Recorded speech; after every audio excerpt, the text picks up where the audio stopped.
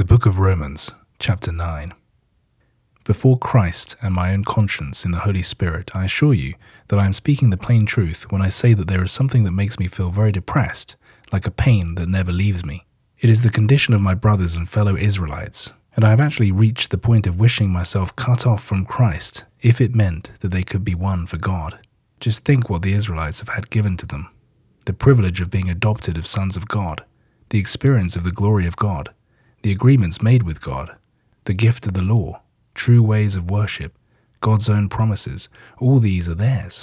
The patriarchs are theirs, and so too, as far as human descent goes, is Christ himself, Christ who is over all. May God be blessed forever. Amen.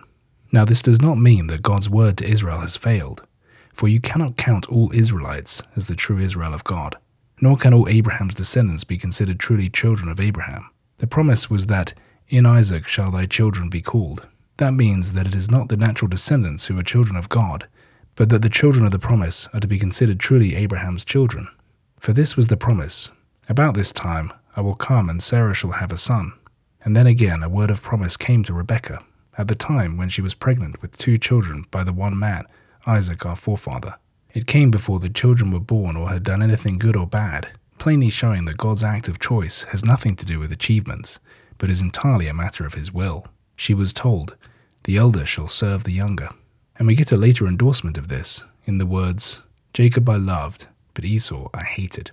Now do we conclude that God is unjust? Never. For God says long ago to Moses, "I will have mercy on whom I have mercy, and I will have compassion on whom I have compassion." It is obviously not a question of human will or human effort, but of divine mercy. The scripture says to Pharaoh, "For this very purpose did I raise thee up, that I might show in thee my power, and that my name might be published abroad in all the earth." It seems plain then that God chooses on whom he will have mercy and whom he will harden in their sin.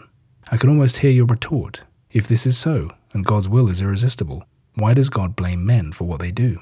But the question really is this: who are you, a man, to make any such reply to God? When a craftsman makes anything, he doesn't expect it to turn round and say, "Why did you make me like this?" The potter, for instance, has complete control over the clay, making with one part of the lump a lovely vase, and with another a pipe for sewage. May it not be that God, though he must sooner or later expose his wrath against sin and show his controlling hand, has yet most patiently endured the presence, in his world, of things that cry out to be destroyed? Can we not see in this his purpose in demonstrating the boundless resources of his glory upon those whom he considers fit to receive his mercy, and whom he long ago planned to raise to glorious life? And by these chosen people, I mean you and me, whom he has called out from both Jews and Gentiles. He says in Hosea, "I will call that my people, which was not my people, and her beloved, which was not beloved. And it shall be, that in the place where it was said unto them, Ye are not my people, there shall they be called sons of the living God." And Isaiah, speaking about Israel, proclaims, "If the number of the children of Israel be as the sand of the sea, it is the remnant that shall be saved." For the Lord will execute his word upon the earth, finishing it and cutting it short. And previously Isaiah said, "Except the Lord of Sabaoth has left us a seed, we had become as Sodom, and had been made like unto Gomorrah." Now what do we conclude? That Gentiles who never seriously pursued righteousness have attained righteousness, righteousness by faith. But Israel, earnestly following the law of righteousness, failed to reach their goal.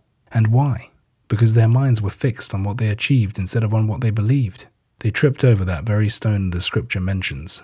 "Behold, I lay in Zion a stone of stumbling and a rock of offense, and he that believeth on him shall not be put to shame."